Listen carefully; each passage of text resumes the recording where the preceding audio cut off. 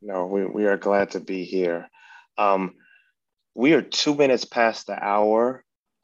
We are at about 80 people and growing. So we have a big breakout session. Some of you, I may pass it over to you for us to get started.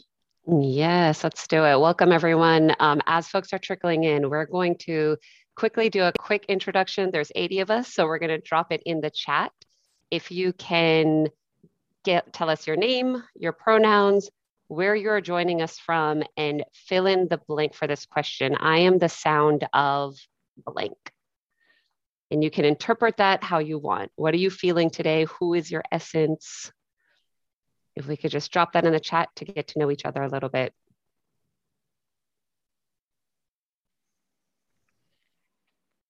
And some of you, while folks are dropping in the chat, we should go ahead and introduce ourselves as well. Let's do it. I'll start. My name is Samia Mirza. I am the managing director at We Collab. My pronouns are she, her. I am joining today from Houston, Texas, where it is still warm and no sight of fall. And I am the sound of a rhythmic house music festival with lots of great sounds coming from a lot of different places. But there's a rhythm going on in my head right now. So that's the sound I'm feeling. How about you, Niobli? Well, good afternoon, everyone. I'm so excited about this discussion. And yes, it's going to be a discussion and a dialogue. It's 80 of us, but doesn't mean we can't engage. And so we're both going to keep our eyes on the chat today to make this engaging. I'm Neobli. I'm on the fourth. I'm the founder and the principal. We collab. I'm also in Houston. I am the sound. I'm looking at some of the things in the chat. I'm going with the water vibes. Like I'm the sound of raindrops on a car windshield, and the windshield wiper is going as the water is hitting it. I'm sure that's an analogy for something greater, but that's the most I'm going to share now. I'll just say a few words about We Collab before we dive in. So we are a professional service group. We're a social change organization. We provide professional services to help organizations operationalize equity. Like that is our business, making it real, making it tangible, making it measurable in some instances. But that's what we do. And we're very, very excited to be engaged in this discussion today. Great. And I appreciate everyone's entries trickling. We got people from all over the place, Nairobi, Chicago, California, North Carolina. So welcome to everyone from all over the world here. Um, as we get started here, we wanted to make sure we did do a land acknowledgement. And we're doing this for twofold. One, because it's important.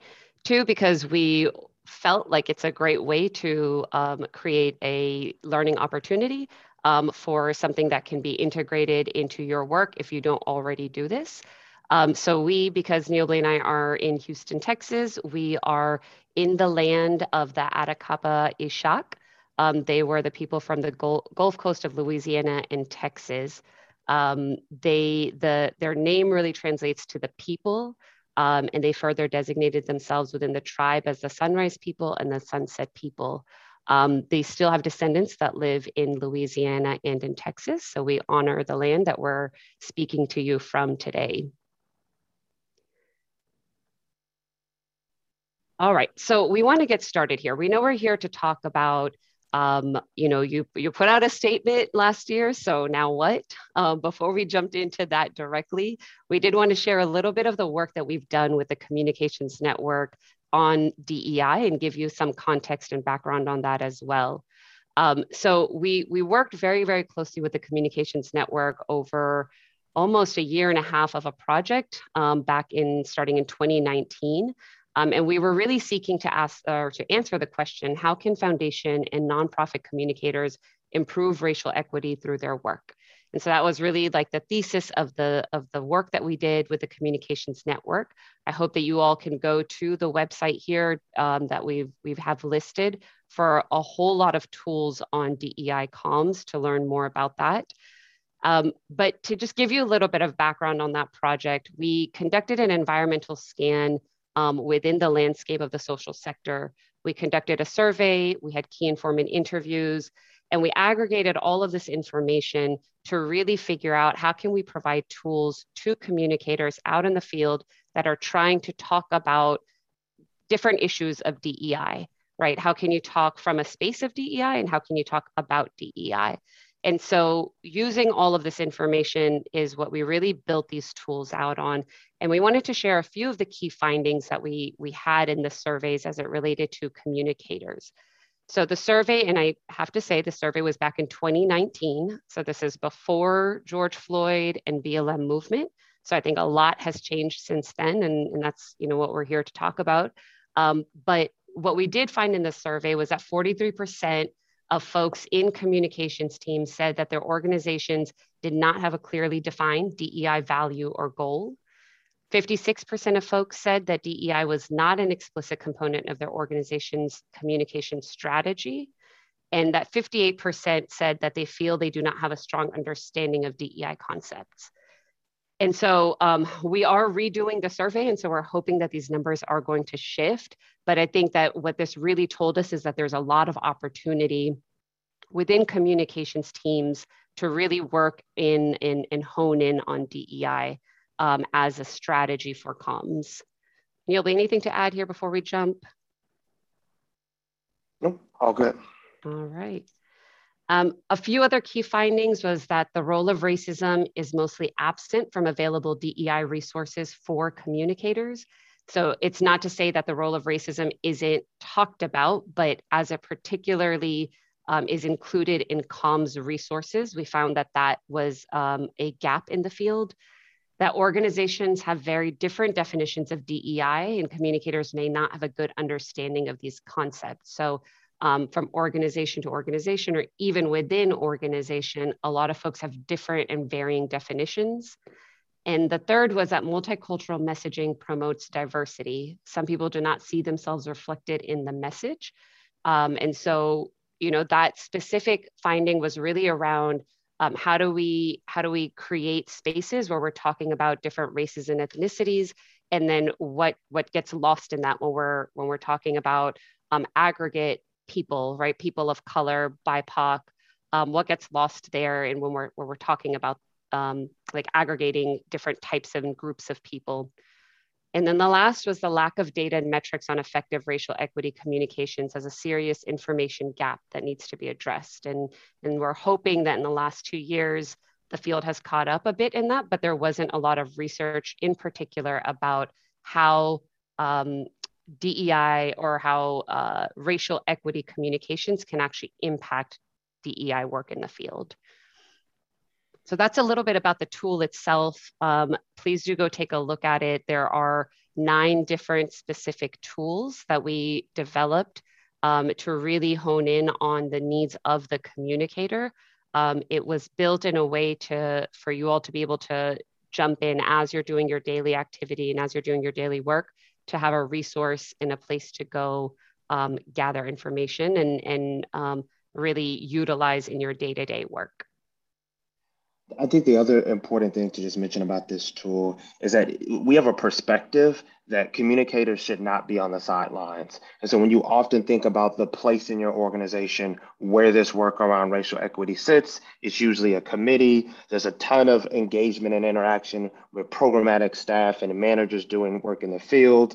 But communications are between what's happening in the field, and often communicators are translating it for leadership to communicate. And so the whole impetus of this project is that the communicator can actually be a central place of change management in the organization, not only to better uncover these topics, but to actually level set for the entire organization. And so you hear us talk a lot about the role of the communicator, because we know we're at a point in time that communicators can't be neutral on these issues anymore. If anything, people are looking to the communications team for direction, whether the communicators have it or not. And so this tool is designed to be additive, to be actionable. But as some of you mentioned, this was developed pre-COVID, pre-George Floyd. And so there's a lot of updates that can be made to it, given how much the landscape has changed in the past 18 to 24 months.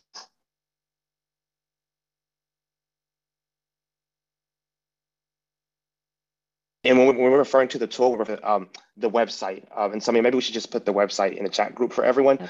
It is a ComNet tool that we developed with the equity working group on the board, which Tanya and Norris and others were part of. But it is a ComNet tool and lives in that site right now. We were just a firm, or one of the firms that were contracted to lead on the project development. Yeah, great. All right. So you made an equity statement last year. So now what? Neil Blay, I'll let you actually jump in here on these next few So, slides. so if the title sounds provocative, it's exactly designed to be provocative. The entire world shifted, in 2019 and 2020. We were dealing with racial unrest. Floyd, we're experiencing just heard a discussion with John and breaking. So having a frame, communication organizations and communication people across the country were immediately activated to say, so let's put out a statement. And we saw boards of directors meet overnight. We saw lots of communication professionals reaching out to us, trying to figure out what to articulate. And the question for us is not so much to why a statement was written, because we could spend 3 hours debating about the ethics around that. Some people thought it was the morally right thing to do. Some said they didn't want to be on the wrong side of history. Some were like, it's finally time, where maybe you've been advocating for your organization to talk about these.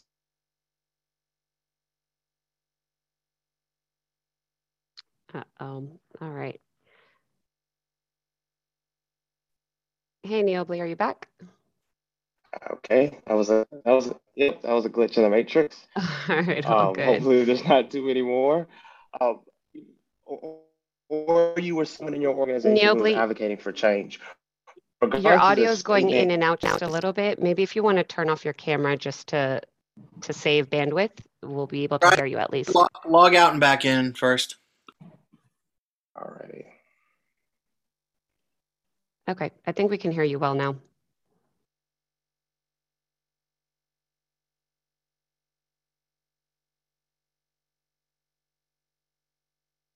We'll give him just a moment to log back in and out.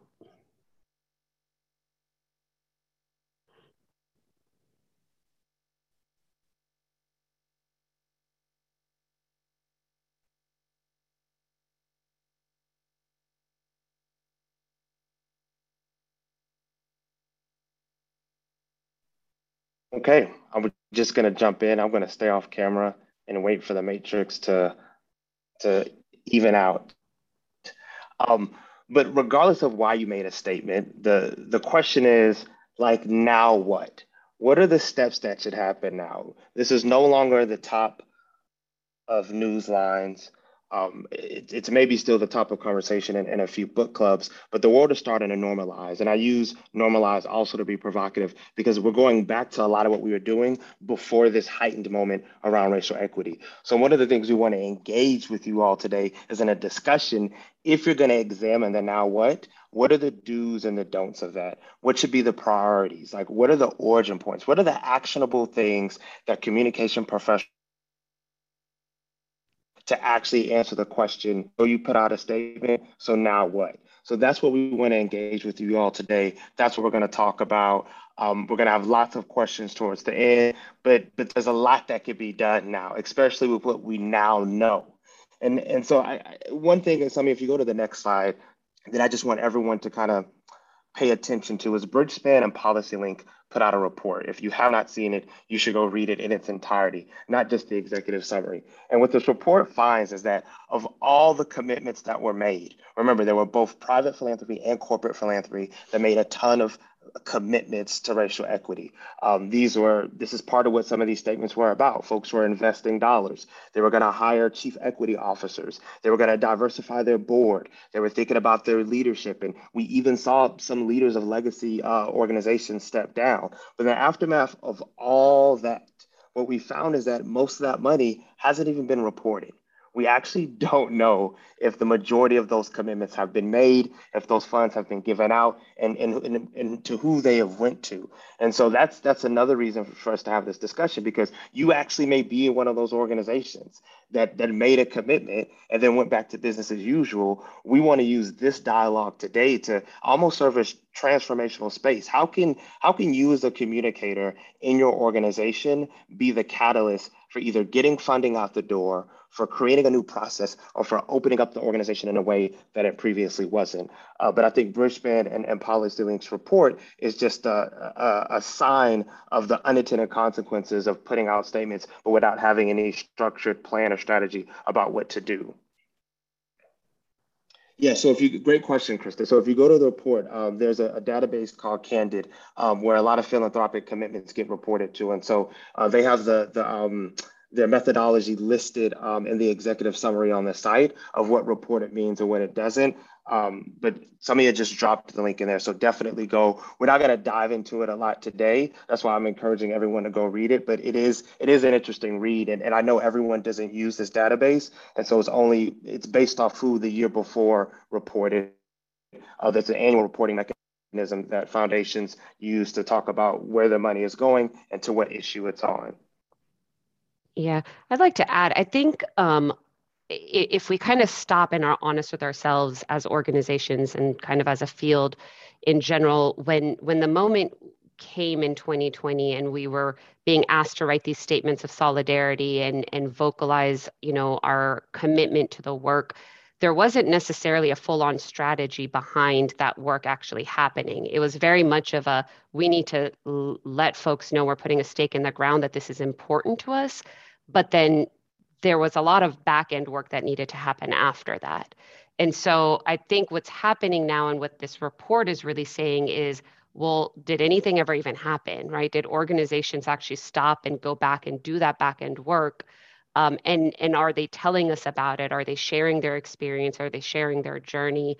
And that's kind of what now folks are in a space to say, well, now what, right? Like, you did that, but what was that back end work that ended up happening?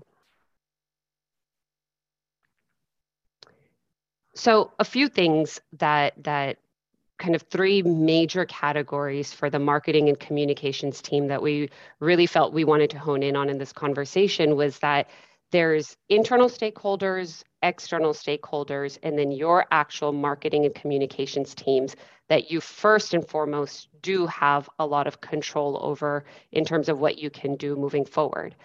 We're going to get into like the programmatic organizational strategy and what you can do there to influence that. But we want to first focus on the marketing comms piece of it. And a big piece of this is your internal stakeholders within your organizations, right? I think now more than ever, your staff is demanding and saying, well, we put out this statement. We said we were going to start doing these equitable strategies and racial justice, and we were going to, change what was important to our organization, but I'm not seeing any changes internally, right? Like as a staffer, I'm not seeing what's happening. And so we do have to understand that the message around, so now what, isn't just an external message. It is just as important for it to be an internal message. And so a couple of pointers here on what can be done around that. So one is developing an internal communication strategy to share all of the actions the organization has taken, small or large. So what we're seeing with a lot of organizations is there is work actually happening, but it's happening in pockets, or it's happening with the strategy team, or it's happening within, HR, or it's happening in training, and not everyone is privy to the full picture of it. And so some folks might be like, well, we just had 2 trainings and that's all I'm seeing and hearing, not understanding that there is a lot of other work happening. And so there should be almost an audit that the Marcom team is able to do of all of the work that's happening and create a strategy to really share that internally, share that journey with staffers, because they don't all know, right? They're not all privy to it. The second thing is to continue to uplift the conversation of equity and racial justice within your organization. I think Niobli said earlier that the height of the moment has passed.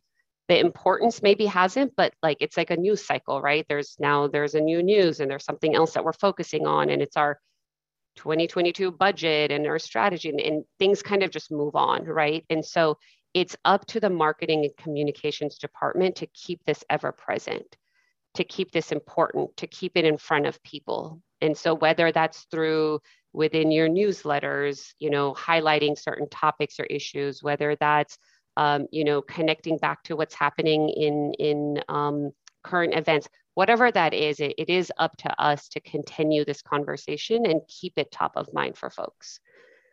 And then the last thing is creating opportunities for leadership to continue to share their vision and future plans around this as well, right? I think, like I said, folks went into kind of planning mode of, oh no, we put out this statement.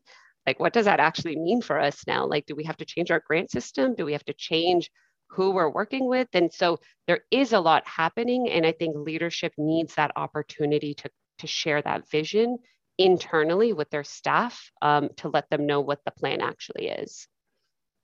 And I just want to talk about internal communications a little more, because being in the communications department, you have to leverage wherever the asset is in the organization.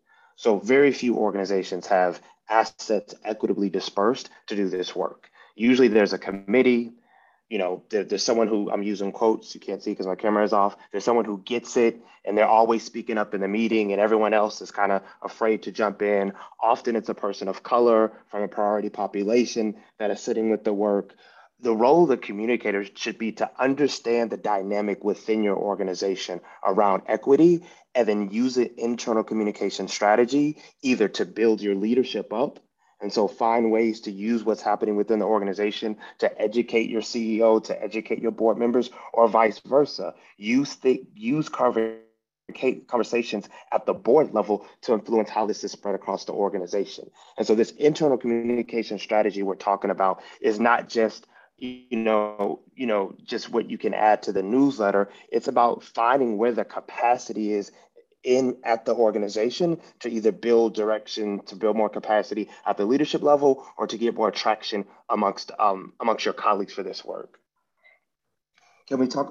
So I just want to uplift. We're going to do this as we go. We're going to have time for questions at the end, but I love the interaction. So we have a question. Can we talk about why that it's important for the MarCon teams versus the executive team to be the driving force for internal comms and equity and racial justice, especially if your MarCon team is scrappy or doesn't have all the actions or taken, et cetera?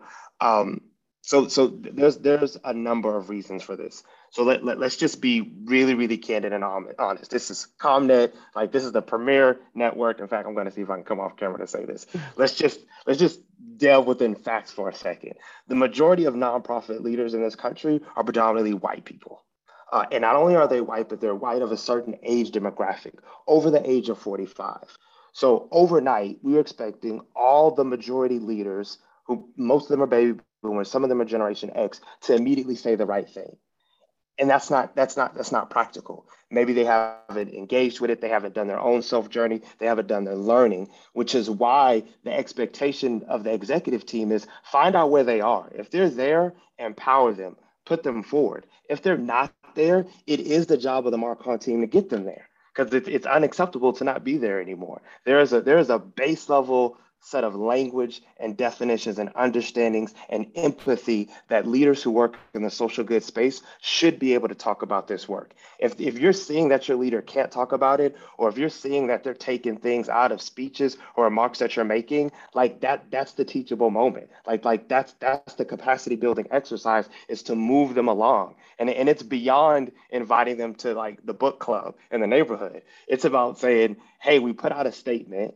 Like let's talk about where the data is just on disparities in general, which we know across the board there's data to support this. Like how are we etching them along? And it's not a discussion about incrementalism. It's a discussion about, like, if you don't master, like this is another thing that we talk a lot about at We Collab. Like this work is no longer like optional or even just a moral thing to do.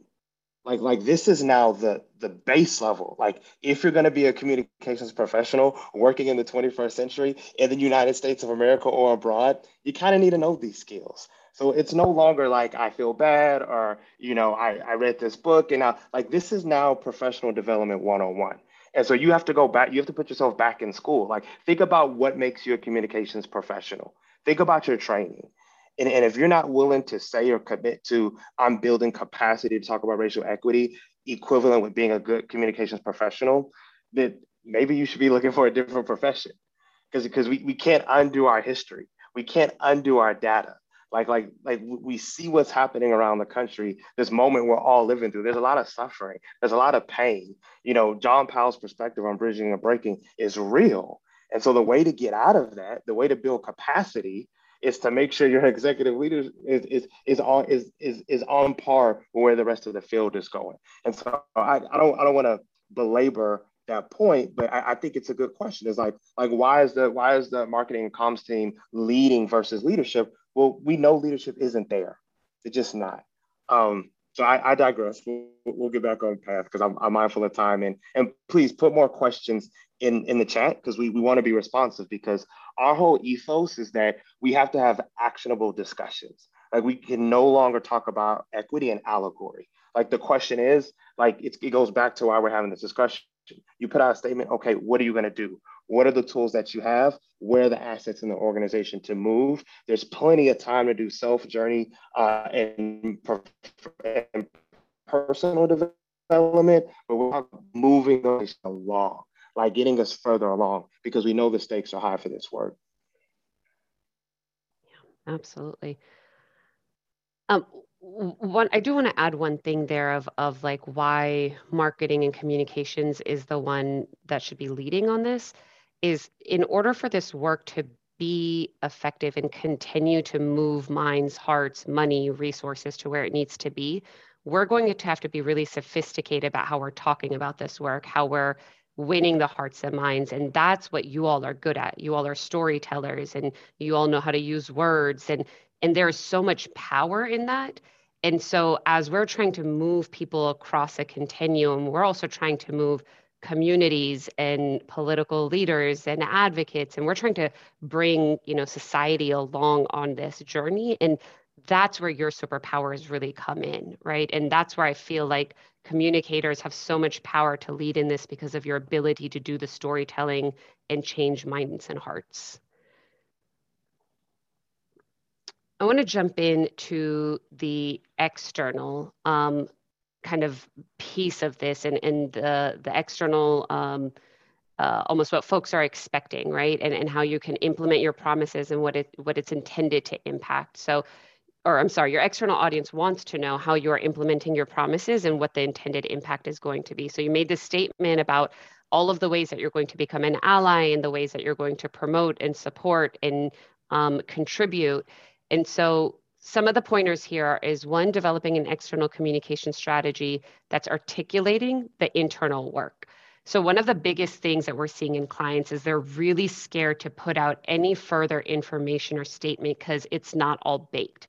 It's not all there. We don't have our final strategy yet. We want to come, we're afraid if we don't show up with like the 5 things we're going to do, then we're going to get roasted like out in the field, right?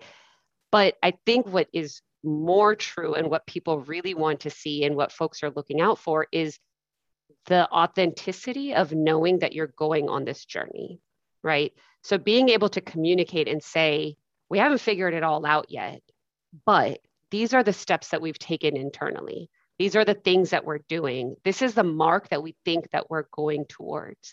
And what that does is, one, it shows people that you are working on it, you are taking it seriously.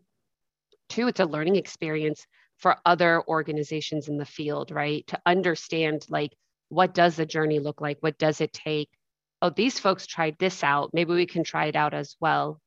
And I think the third thing it does is it actually invites a dialogue, right? Where if you can start saying our early thinking is X because of these things that we did, you're inviting some feedback to say, well, maybe that's not quite hitting the mark, or that's not quite the priority that we should be focusing on.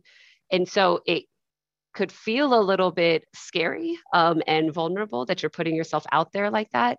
But if we're going to get this work right, that feedback and that iteration is going to be really important. The second point here is to articulate how your organization plans to address racial equity within its mission and core competency. So the first bullet was really about your journey and what you're doing.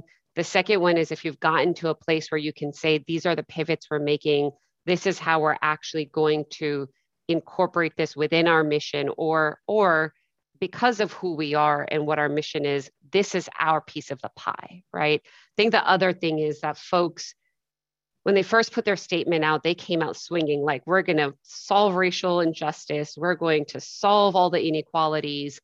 But actually, my organization just works on like food and health. And that's not a small thing to work on, but that's not necessarily, you're not going to go work on like incarceration and wrongful incarceration, right? You're going to work within your food and health systems to work on equity issues. And so I think it is okay to say there's these larger societal issues that are happening. We've taken a look internally, and because of who we are and what our mission is, our slice of the pie is this. And this is how we're going to be approaching this very large issue of racial injustice. And Samia, just to jump in for a second, Please. Not only is our slice of the pie this, but just acknowledge we also know and understand intersectionality. We are focused on food and health, but we also understand the environments and the neighborhoods and places in which food and health issues play out in. Just that second bridge to tell people, I see you, like I understand your lived experience. We see this often in the public health community, constantly advocating for very specific changes, like we want to reduce sugar. There's not 100 moms in certain communities that are going to go to the anti-sugar march. But if you tell those mothers, we see that you're also experiencing safety issues for your children. We also understand that the food availability, and then you can pivot back to your issue. But because people and communities are intersectional, they don't respond to singular issues. And so stay focused, as Samia is saying, but let people know that you see the larger context in which they're living in. I think that in and of itself, from a communications perspective, goes a really long way. Jesse put a comment in here about Samia's first point about like what's the format that you can like develop communications that articulate, how the work is taking place. It could be one of those statements, but it could be like another statement, but within that statement, you can say, hey, you're going to hear from us 4 times this year. Over the next 4 quarters, we're going to tell you where we are, what we've learned, and where we may be missing the buck. Like it's just a regular form of communication. It doesn't matter if you're a membership-based network, if you're a foundation, it could be to your grantees. It's just constant, consistent communication that makes this as part of your DNA of how you talk about your work. It's almost like most organizations, and I'm talking to communicators, so I know you all understand this, like 30% of your job sometimes, or even 50, is an annual report. So the whole organization anchors around what you're going to tell the field you did for the past 12 months. When it comes to racial equity and social justice work, so telling me once a year isn't good enough. So how do you regularly communicate and find the pace, and it doesn't always have to be the written word. It could be a video. It could be how a grantee is experiencing some of the changes. Maybe you all relaxed changes during the COVID-19 crisis and reporting, you changed reporting requirements. How did those reporting requirements, how was that received, that flexibility? Like, what was that experience like for your grantees? And then give them a platform to talk about that. I mean, if we're talking about change in philanthropy, a lot of people did this, but there's not a lot out there that shows how they did it. Like, we know, because our clients, like some folks are doing verbal reports. They got rid of they went to, like a quarterly, like one form sheet. So you all, like, I think that's something you said it earlier. I just want to emphasize, like, we're not going to tell you how to be better communication professionals. We're trying to tell you the dimension of your work that you need to include. You all know how to write. You know how to tell stories. You know how to put out a newsletter. You know how to develop talking points. We want to make sure that the context in which you're doing your work isn't neutral on these things. And so you have the solutions. We're just trying to give you the additive enhancements you could make to make sure that we're not causing more harm or missing this moment and not being authentic. Yep. We do have another comment in here from Alice about her organization wants to create a specific page on her website to articulate the work on health equity, but she's struggling with that and calling it out in a separate section. Neil, I'd love to hear your perspective on this. Personally, for me, I feel like it can be done either way. I think that integrating it throughout is important, but if there is very deliberate values and action steps that are going to be taken in the vein of in the space of equity and how you're going to accomplish an equitable impact, I think it's okay to name it, call it out, and have it as a separate page. That doesn't bother me so much if it is something that indeed you all are doing. I think some of the things that we have seen is organizations will say, well, everything we do is equity because we're nonprofit and we served underserved communities. And so therefore we don't have to call it out. And so that's also kind of the other extreme of having it just so kind of embedded that it then doesn't create the importance for it and the central focus of it that it requires. I agree totally, Samia. What I would add on, and thank you all for chiming in. I definitely think you should both. I would take it a step further.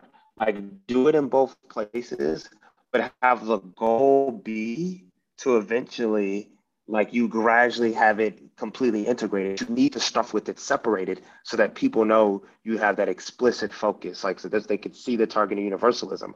Over time, a great example is the work that Tanya and her colleagues have done. When they started Culture of Health, like they weren't talking as much about equity and race, but over time we see that in all of Robert Wood Johnson, in and out. And so there's landing pages. All right, looks like Neobali got off again. Just to finish his sentence, that the culture of health work now is an interwoven piece of their work across the foundation. So it started off as a standalone project and standalone idea and concept.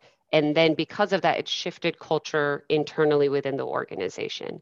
And so anchoring on something is a way of shifting that culture and focus of how you do your work. As Neola's jumping back on, I do want to finish this last point on this slide is to continue to uplift the issue of racial injustice in your external communications.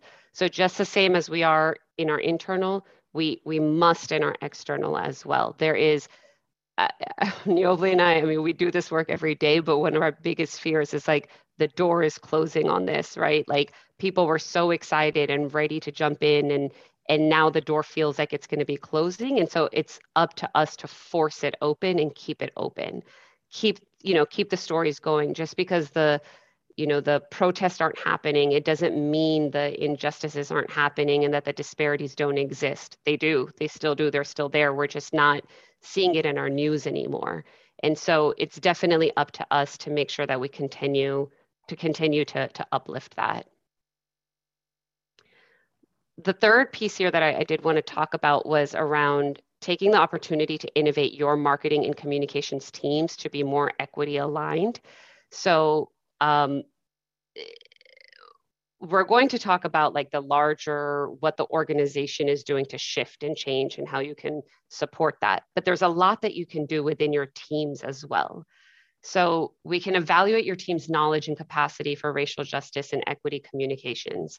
What do people know about it from a personal level to the actual issues and concepts? We truly believe that like we come as whole individuals into our work. And so we bring in our lived experiences, our perspectives, our biases. And so there's a lot of personal work that has to happen as well, especially as communicators, when you're trying to shed light on another viewpoint on a situation or another, providing more context. And so doing that personal work is super, super important. And so first taking stock on what your team needs and then being able to provide that capacity building in training is super important. The second is just kind of really the tactical, like let's reevaluate style guides and language guides and take a look at, what types of perspectives do we share within our stories and what is our tone and what is our voice and who are we centering. Really just doing a very practical look at the work that your team produces and then adjusting accordingly. The third is hiring staff members with lived experience and perspectives on issues of diversity, equity, and inclusion, right? So obviously we want to build the current capacity of the team, but let's bring in those different perspectives. Let's bring in people that can tell a story from a different vantage point. And so expanding our teams and being able to diversify our teams in perspective and thought is super important. The fourth here is to create new processes and opportunities to uplift voices from communities, to present new perspectives, shed light on issues. So here I'm really focusing on the process piece of it. For example, when you're going to write a story, what was your typical process? Can we adjust that to make sure that we are, highlighting specific voices from the community? Are we giving enough space and time for that interview to happen? Are we authentically uplifting their voice? Or are we putting it in our voice and in our perspective and really centering our organization and putting the people around us, right? So what is a process that we go through to be able to center the voices and bring the perspective? And the last is the utilizing your power as storytellers to shift the narrative. I mean, I think that that's one of the biggest things, like as I said before, is a superpower that you all have. I am jealous of the superpower because I truly feel that the way you're able to articulate the narrative, it's shifting the way people see communities, situations, and then what kind of actions then happen, whether that's a policy, whether that's within an organization, how things change. And so being able to really hone in on your ability to shift the larger narrative is super important.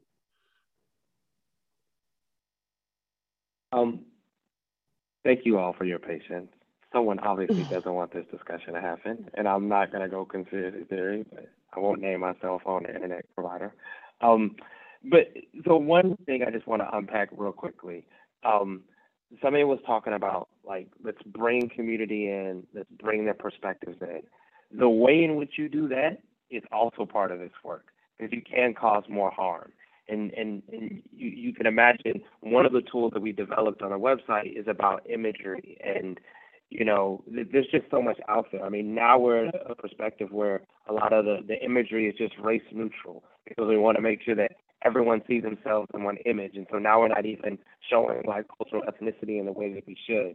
And so the point I'm making here is, if you do choose to implement this, make sure you do it in a way that acknowledges not just people's lived experiences, but it's done in an equitable way. It's when we talk about equity as both a process and an outcome, this is the process side. The way that we engage community, who is the best messenger, how do you reach out, how do you take that information and not abstract it in a way that's destructive, but in a way that's reparative? How do we not edit people or censor them? Like, if you're going to engage community, engage them fully. Let them bring their full voice in so that your board and your donors can actually see them. The problem is sometimes we edit community voice so that it's acceptable for our peers and the organizations we work in, and then we miss the entire point. And so I definitely want to encourage people to bring community voice in. Just make sure you do it in a way that acknowledges people's humanity and that it's not tokenizing, because there's been a lot of tokenizing done on the backside of these statements. And so when we're talking about this, we mean everything from the way that you engage community all the way down to the way that you're thinking about bringing on diverse staff, which is why we emphasize lived experience, because in racial equity, we talk a lot about race, but we also don't want to leave out the class aspect of that, because class is really, really important. You can think you have diverse perspectives, but if you all go to the corporate dinner and you all are from the Northeast, you all went to Ivy League schools, and everyone lives in Brooklyn, I don't care what the racial ethnic breakup may be, you all may still not have diversity, which is why you don't want to, which is why lived experience is talked about so much, because you want to know that the people you're engaging have a lived experience that's other than yours. It's not saying that one lived experience is better than another, than someone else's. It's just important to have as many different experiences in the room as possible. So, I mean, I know we have more content to get to, but we really got to start opening up for some more questions and dialogue. Yep. We're at 1:46, and so I'm going to follow your lead on how we get to dialogue and maybe go over the next. Absolutely. Let's just open the floor. I'd love to hear questions from folks, whether you want to drop it in the chat or if you just want to raise your hand, and we can unmute and have you all ask any questions or give any thoughts that you might have.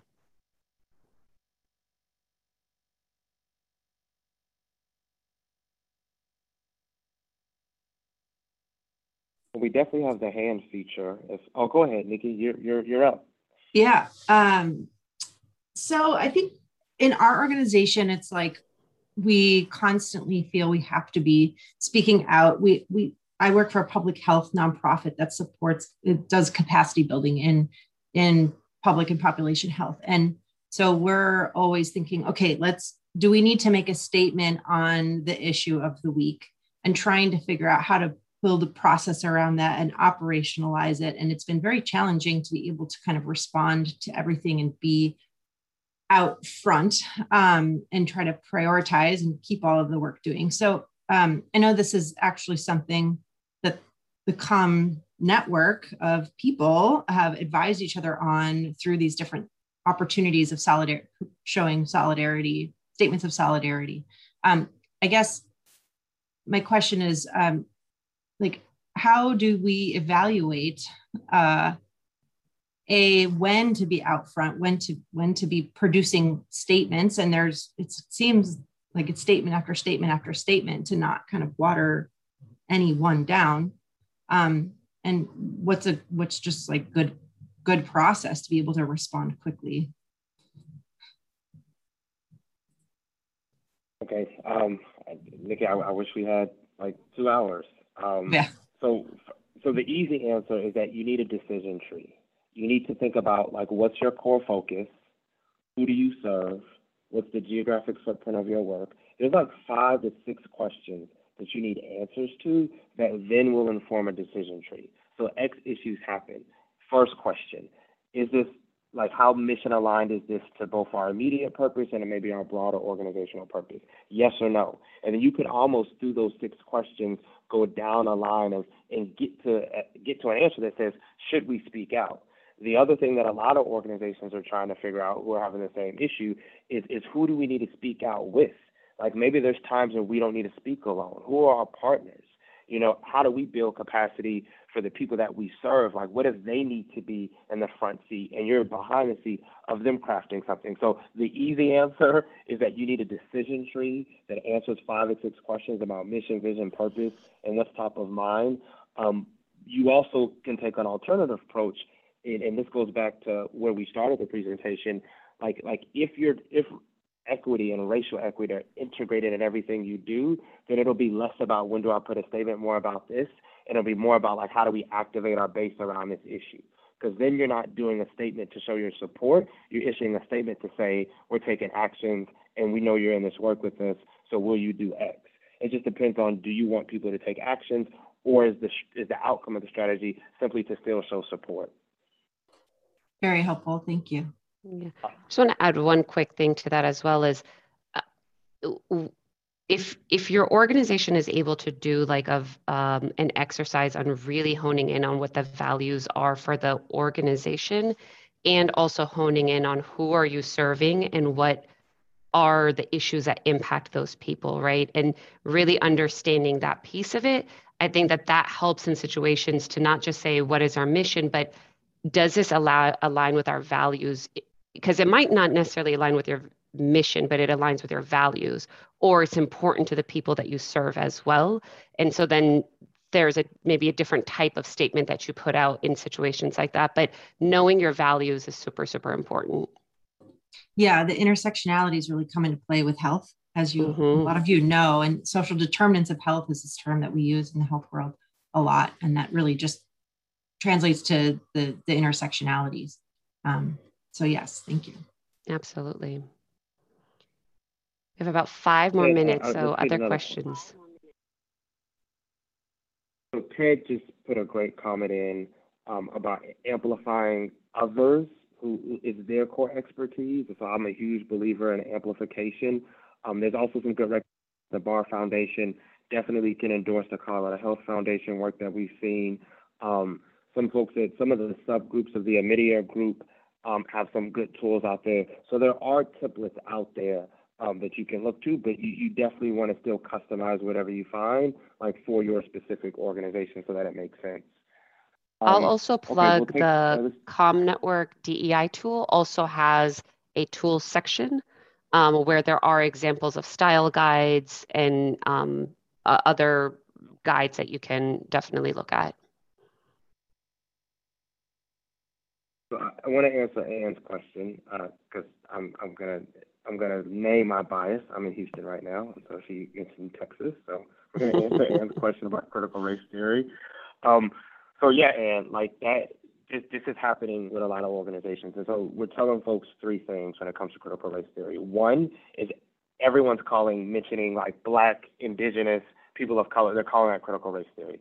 And we're telling people they need to respond with what critical race theory is and what it's not.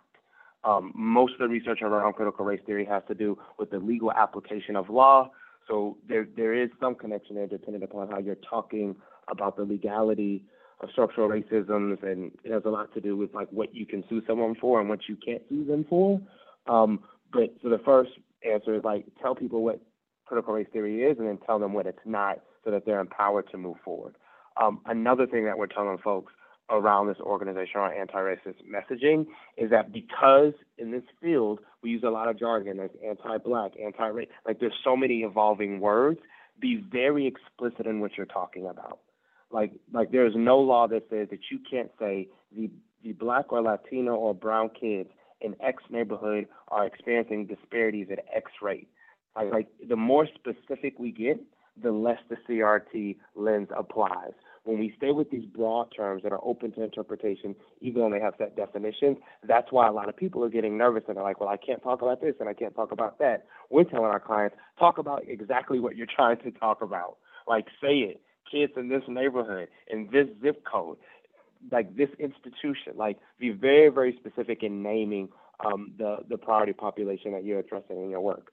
The last thing that we're telling folks around critical race theory is that the law is passed at the state level. It's being interpreted many different ways at the school board level. So engaging locally, like if you're getting pushback, go to your local school board. Bring what you're working on. If it's a curriculum or a webinar, professional development, bring it to the school board. Have that venue there. Have parents there of the populations that you're working with.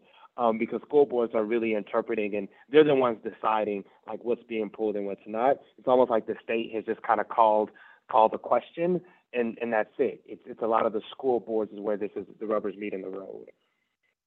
All right, Neobly, we've got 1 minute. So if you have some parting words before we say goodbye to our friends here. No, we're just getting started.